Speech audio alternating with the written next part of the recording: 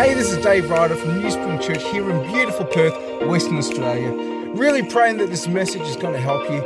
If you'd like some more information about our story, just head to newspring.org.au.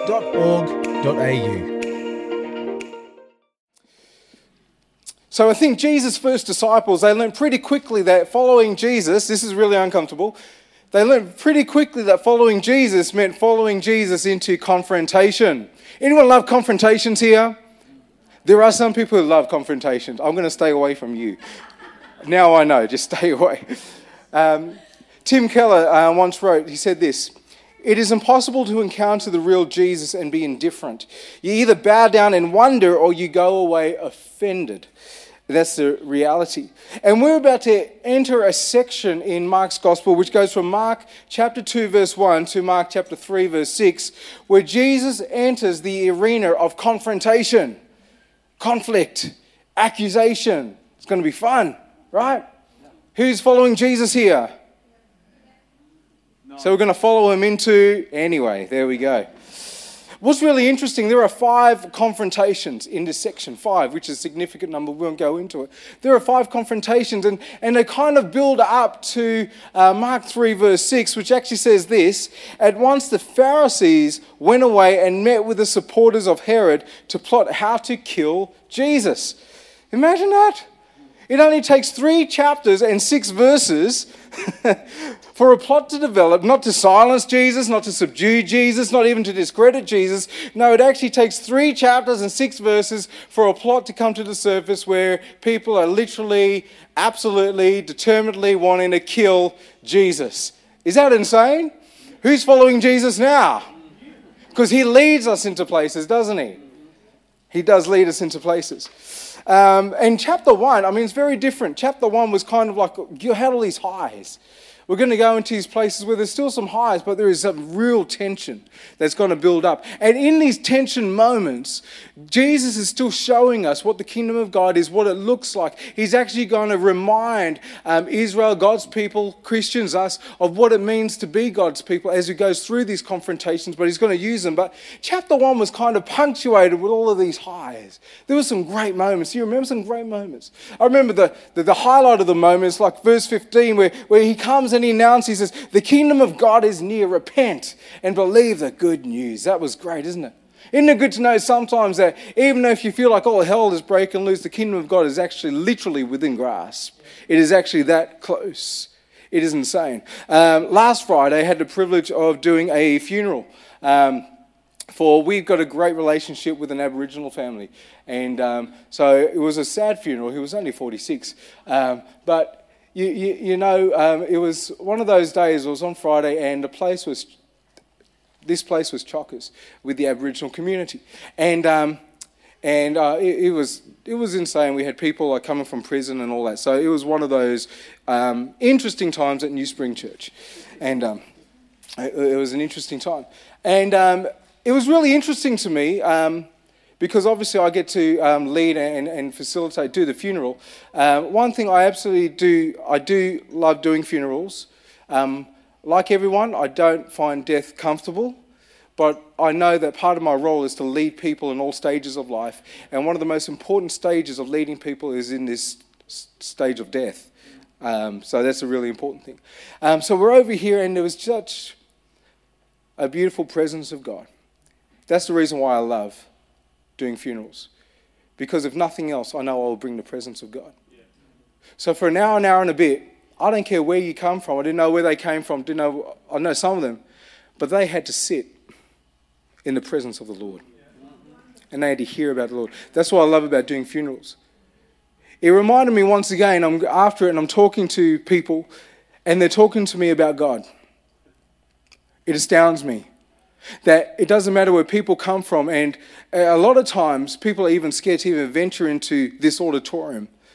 But it staggers me, and it reminds me that people are so close to the kingdom of God, especially in moments like facilitating and leading funerals. And sometimes in our life, you may be here right now, and it may be just that reminder, even now, that God's kingdom is close. It's within grasp. It is near. And remember, we were talking about that word repent, which has a lot of baggage. In the first century Israel, that word repent meant to change your thinking, to change your mind. So we may have walked into this place and it feels like all hell is breaking loose. And God, where are you? And if Scripture says the kingdom of God is near, that means that we need to rethink some things. And maybe right now there needs to be a recalibration in your heart and in your soul. And you may feel that God is distant and you need to rethink and you actually need to tell your mind, so wait a minute, he's not distant, he's actually within grasp. And the presence of God will come like that. Anyway, that's not part of the message. The kingdom of God is near.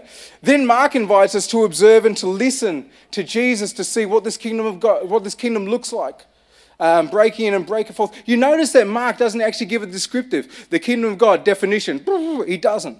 He doesn't do that. What he does, he invites you to look and observe the life of Jesus. And everything we hear from Jesus, everything we see Jesus do, is the kingdom of God breaking in and breaking forth in the world right now. And what is undeniable is the response that people have because they observe something. Even if we weren't there, we've got these eyewitnesses who are observing something. So a couple of verses, verse 22 says, the people were amazed at his teaching, for he taught with real authority, quite unlike the teachers of religious law. Verse 27, amazement gripped the audience, and they began to discuss what had happened. What sort of new teaching is this? They asked excitedly. It has such authority. Even the spirits obey his orders. Chapter 1 tells us that the news of Jesus, it is spreading. It is going like rapid fire all over. And he seems to be so generous with his healing. He seems to be so generous in casting out demons. It's almost as if when Jesus enters a region, he banishes illness. He banishes the demonic just by his mere presence being in there. And people are observing this, and people are seeing this authority, and they're asking this question, what in the world is this? We have never seen this before. Everything that he does is on his own terms. He's walking with such confidence. And the implied question which is asked, and it comes up later on in chapter 3, but the implied question is, Jesus, this authority, this power is undeniable. What are the origins of it? That's the implied question. What are the origins of it? And again, Jesus on his own terms. You know, there are moments where the demons want to start talking and say, you're Jesus, Son of God. And Jesus says, be quiet, and shuts them up. So he won't let the demons reveal who he is because he's doing everything on his own terms. But we come to this story where out of his own mouth, he starts declaring and revealing who he is. Everything Jesus does is on his own terms. And when he starts speaking and he starts saying who he is, controversy starts. And the conflict starts only when he starts speaking for himself.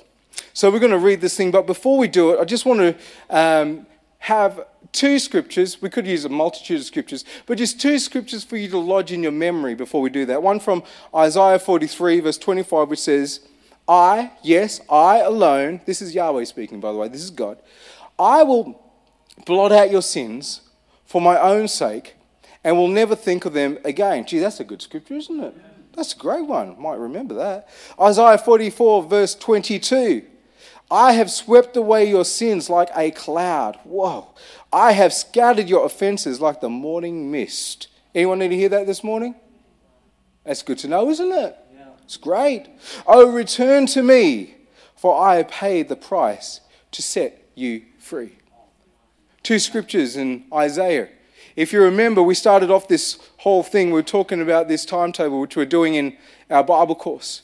Those scriptures fit in this moment of exile, which is an important period for us. And I want us to keep those scriptures in mind. This is Yahweh speaking.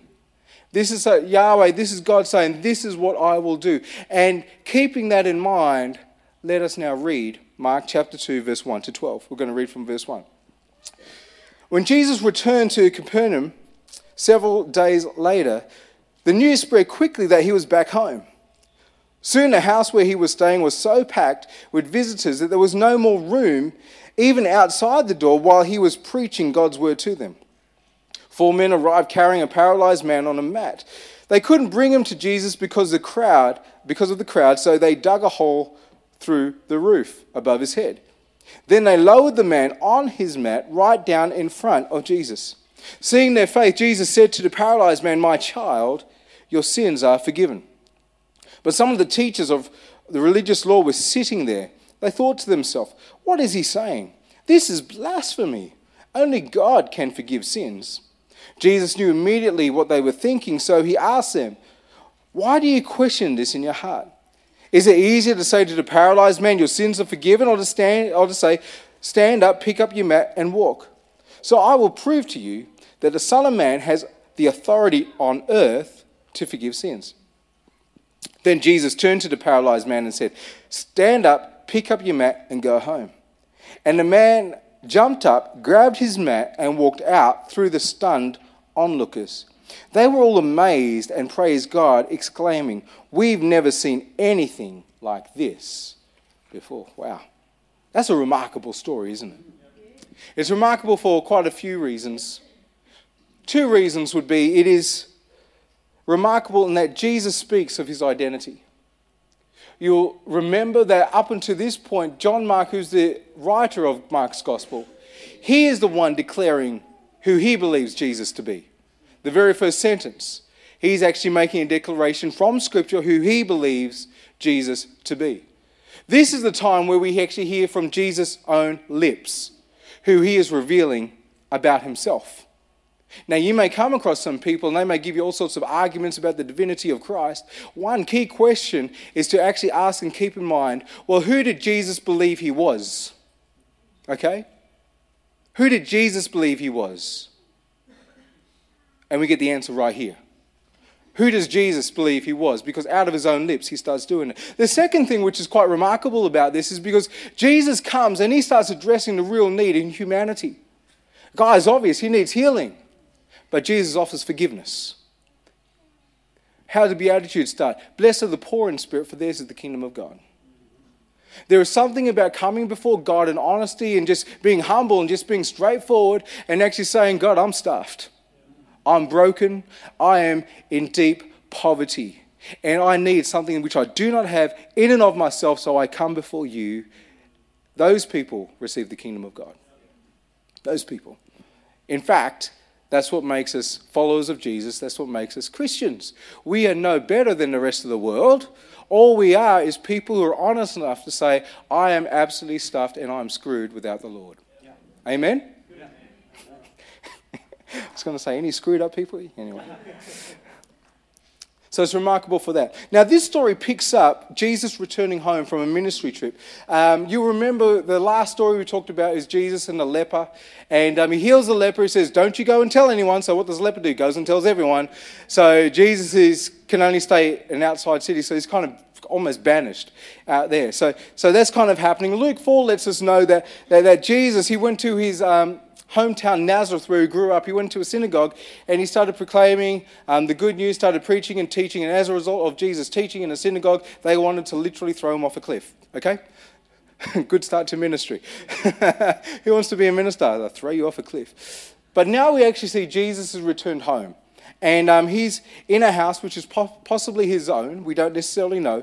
And he starts to teach. And we read from verse 3. As he is teaching, 4 men arrived carrying a paralyzed man on a mat. They couldn't bring him to Jesus because of the crowd, so they dug a hole through the roof above his head. Then they lowered the man on his mat right down in front of Jesus. So the roofs in Palestine, they were like flat.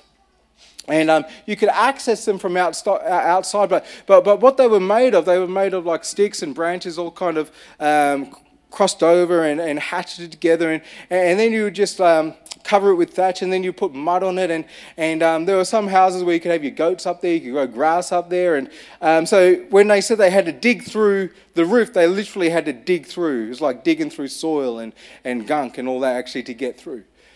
Imagine if this was actually Jesus' house. Imagine if you came to my place in Thornley.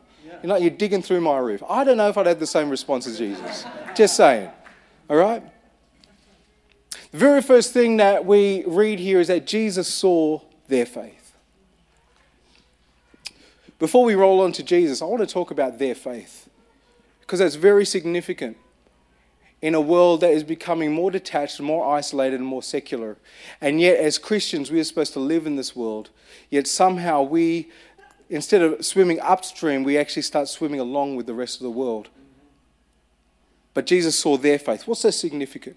Seeing their faith, verse 5, Jesus said to the paralyzed man, "My child, Other renderings say, my son, your sins are forgiven. I think this is a beautiful picture of community right here. Because I've got to be honest. There are simply times where I do not have enough faith in and of myself, and I need the faith of others just to get me to the feet of Jesus. Anyone else like that? Yeah. I've got to be honest, as being a senior pastor, that happens a lot. The thing that frightens me sometimes is that I come to that place almost like every week.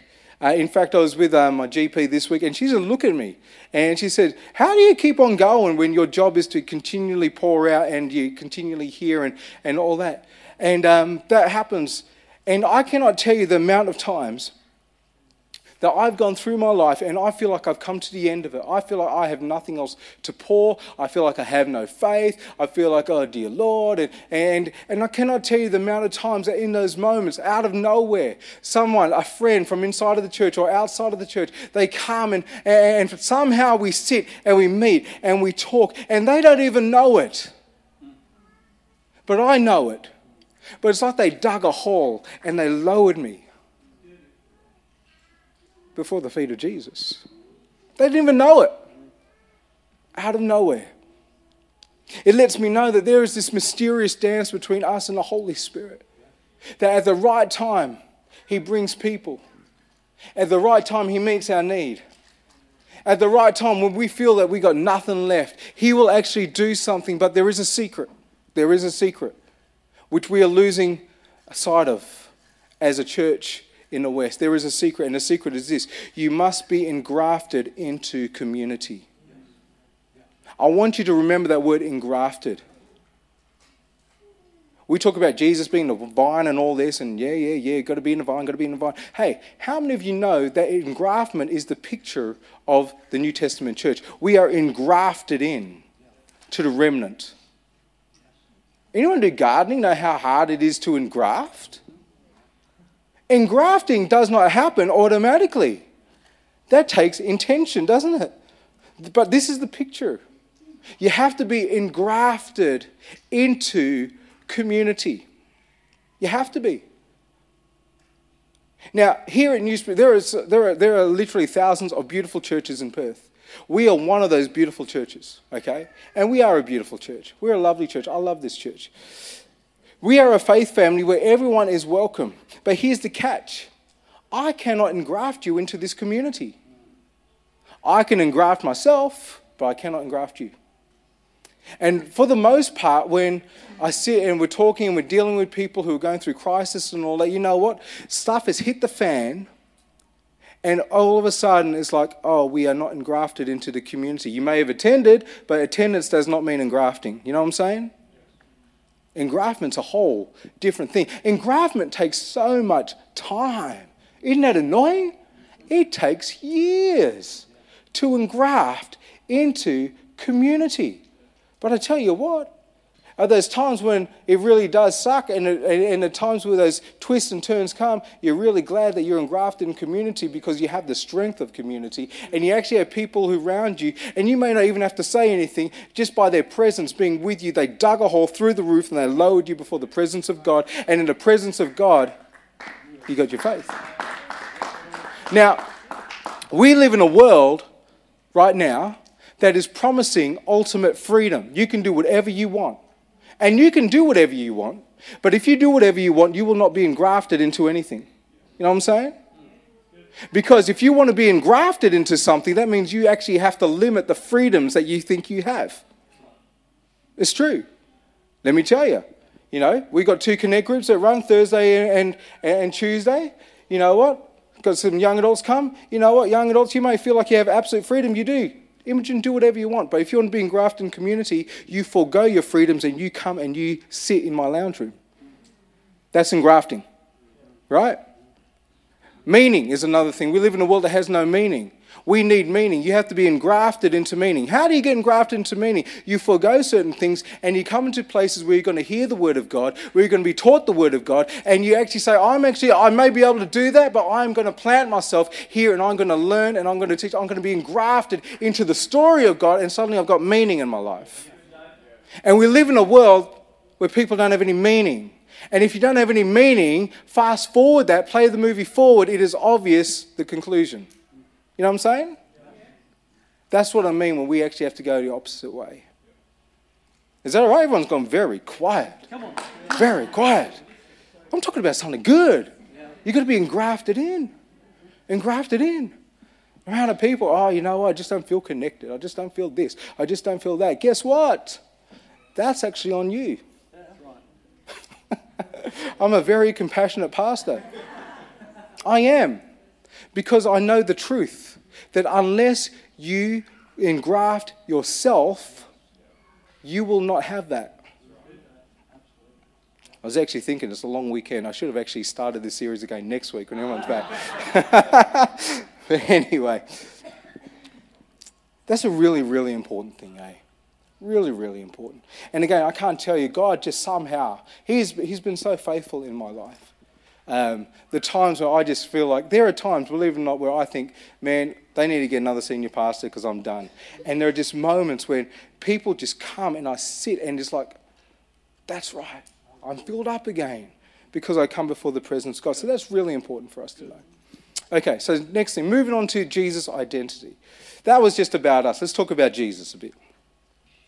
So we've already mentioned that John Mark, he uses his introduction to tell us who Jesus is. Again, if you missed the podcast, the podcast is called Wake Up Call, February 10. You can go back and listen to it. Or if you want to cheat, you can actually go back. I did a recap, first sentences, a recap last week on Facebook. You can listen to that in 3 minutes. You're going to get that entire sermon. Don't you wish I could just preach for 3 minutes and no. So John Mark, he uses his introduction to tell us who this Jesus is, and now Jesus is going to tell us who he is. Verse 5, I want us to really pay attention to Jesus, and I really want us to try and imagine and actually picture us in this story, okay? This is what he says. Seeing their faith, Jesus said to the paralyzed man, my child, my child. Other renderings say, my son. Pay attention to that. How often do we read over that? My child. My son. There are a lot of scriptures that are kind of in this vein. Hosea 11:1 is one of these, which says, when Israel was a child, I loved him, and I called my son out of Egypt. Pay attention. My son. My son. Is there any surprise that we're living in a world where that relationship between father and child is being attacked and being brought to ruin? Father is one of those names that's supposed to mean love. It's supposed to mean safety. It's supposed to mean mercy. It's supposed to mean strength. You know, I firmly believe that if you're a person in this place and you have a little one or an older one and they call you father, you have a great responsibility. A great responsibility. And also a great privilege. A great privilege. If you're one here and obviously you'll be female, there's a great responsibility to protect that word father. In a world that is right now wanting to actually ravage and attack masculinity, that attack does not belong in the church. It does not. We champion and we lift up both men and women, mothers and fathers. But there is a current which wants to actually attack that. But we as believers and followers of Jesus, we understand that if that name Father gets so discredited, it is going to be so much more difficult for people to actually see God and to experience God, because He is our good, loving, heavenly Father. We all know it. We all know it. We may have had fathers who weren't that great. And how much harder is it? How much harder? I was just thinking this week, I was reminded this week, and between my relationship with my dad and my own kids. For some reason, I'm just sitting there. This happens all the time. You know, I'm just sitting there, I'm just hanging out, enjoying, just being with myself. All of a sudden, out of nowhere, Jackson comes in, crawls into my lap, and just thinks he can just go sit in my lap. He just does that. Just sits there, and it's like that. There are other times I'm just sitting around, and for some reason, I don't know if it's part of her personality, but Kayla thinks she can climb up on my shoulders whenever she thinks. And she climb up, and then she start playing my head like a drum. You know, she thinks she can do that for some reason. One thing I've noticed about Jackson and Kayla is that they actually really love it when I put my arms around them, and I give it and I hold them firmly. And it's not a firmness that is wanting to hurt them. It's a firmness that lets them know that there is strength in their father's arms. They love that. They love that. So I'm thinking about my experience with my dad, which was nothing like that, and my children, and God starts saying, well, what about you and me? If you've been like a fallen evil dad, know how to do that kind of stuff, how about you and me? And I'm like, I have no idea how I'm going to jump up in your shoulders and give you a tap on the head or anything like that. But no, I said, Holy Spirit, if there's something I'm missing here, I want you to show me it. I want you to lead me in it. But Jesus starts off here. He starts off by saying, my son. My son. The first one that God calls son in Scripture is Israel. Jesus is saying something significant here. And it's because of this relationship that there is mercy. It's because of this relationship there is compassion. It's because of this relationship there is grace. So my son, that seems to be pretty safe, but the conflict and the controversy starts after this. He says, seeing their faith, Jesus said to paralyzed man, my son, your sins are forgiven. But some of the teachers of religious law they're sitting, they thought to themselves, what is he saying? This is blasphemy. Only God can forgive sin. So from his own mouth, Jesus is saying something about himself, and the teachers who were sitting there, they knew that Jesus was saying something about himself. If no one else just disregarded it, they knew, wait a minute, he is saying something about himself. On the basis of his own sovereignty, he is absolving this man of his sin. And rightly so, they were thinking to themselves, wait a minute, what is he saying? This is blasphemy. Only God can forgive sin. They were right. They were absolutely right. And in this moment, Jesus is putting every single person who's witnessing this in a situation, in a position. There is no middle ground. There's no way you can be indifferent. You have to make a decision right now, right here, of who I say I am. Am I a blasphemer, or am I that one, as was written through Isaiah, the one who can forgive sin? There is no middle ground. There is no middle ground. There is no middle ground. He is either the one who can forgive sin or he's not. And if he's not, he's a blasphemer, and according to the law, he must die. He must be killed. Whoa, can you imagine the tension? Can you imagine the tension? He's either God, or if he's not, man, we've got to kill this sucker now. And we've got the law to back us up. So verse 8, Jesus knew immediately what they were thinking. So we asked them, why do you question this in your hearts? Is it easier to say to the paralyzed man, your sins are forgiven, or stand up, pick up your mat, and walk? Which is it easier to say? I mean, it's easier to say a whole lot of stuff, isn't it? I mean, I could stand up right here. I could say, you know what? I can actually slam dunk a basketball. Basketball. I can do that. I can say that. You know what? It's one thing to say, another thing to do it, right? If you ask me to do it, I get like a little kid one. It's one thing to say, it's another thing to do. You can say a lot of stuff. And that's what he's saying. What's easier to say? To say your sins are forgiven? Or to say, rise up, take your mat, and actually have it happen? What's easier to say? Two questions along with this. Who alone can forgive sin? Well, that's God.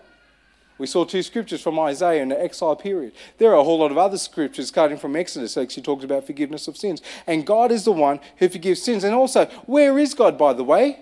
He's not on earth, is he? Not on earth.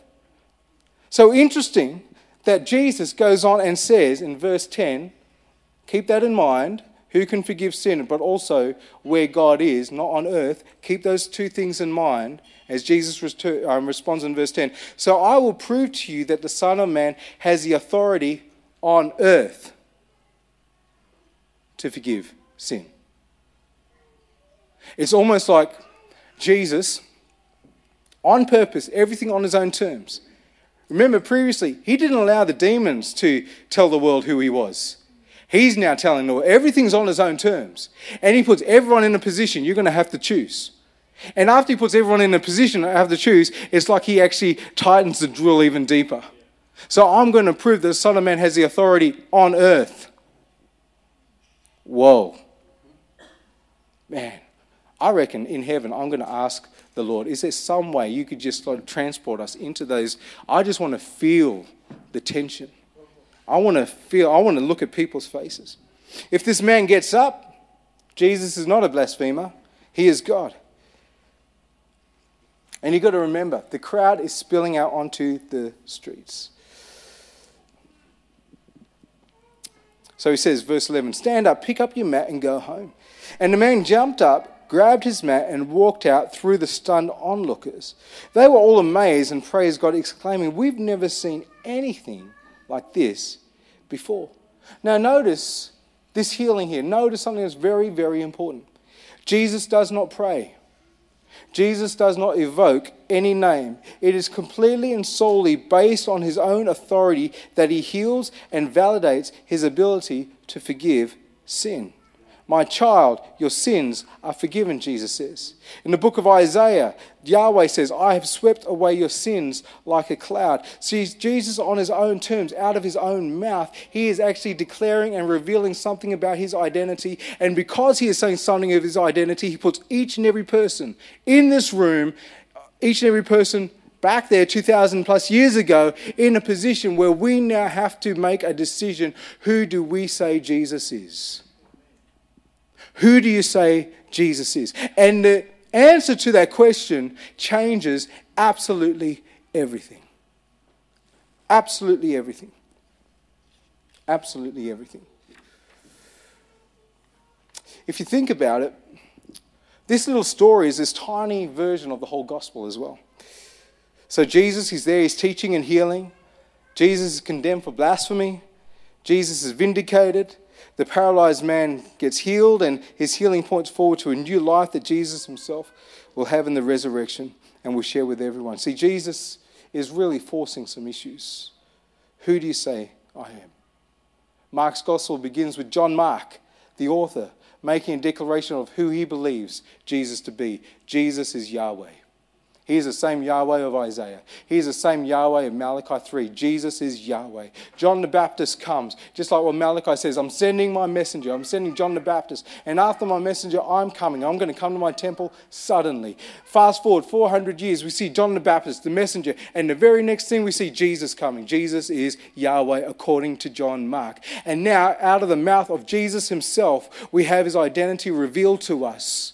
He is declaring boldly, emphatically, unapologetically, I am the one who has authority on earth to forgive sins. I am the same one who will blot out your sins. I'm the one who will cause it like mist to disappear. I am Yahweh. And in light of that, we're kind of stuck. Because John Mark's now looking at you and looking at me. And he's saying, this is who I believe him to be. And this is who Jesus said he was. Who do you believe him to be? Yeah. What a great apologetic. Can you see how that just lines up? Amazing.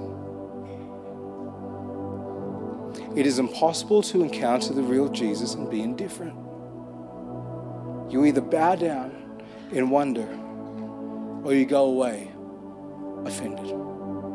Two options.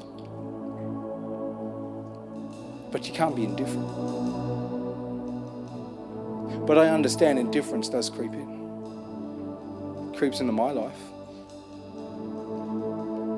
And in those moments, I need to be reminded once again of who Jesus is. And when I am caught in that position where I need to once again make my own declaration. Jesus, I believe you are the Son of God. I believe you are Yahweh. You are God. And I'm following you. Even if it means following you into confrontation. Even if it means following you into conflict. Even if it means following you to the cross.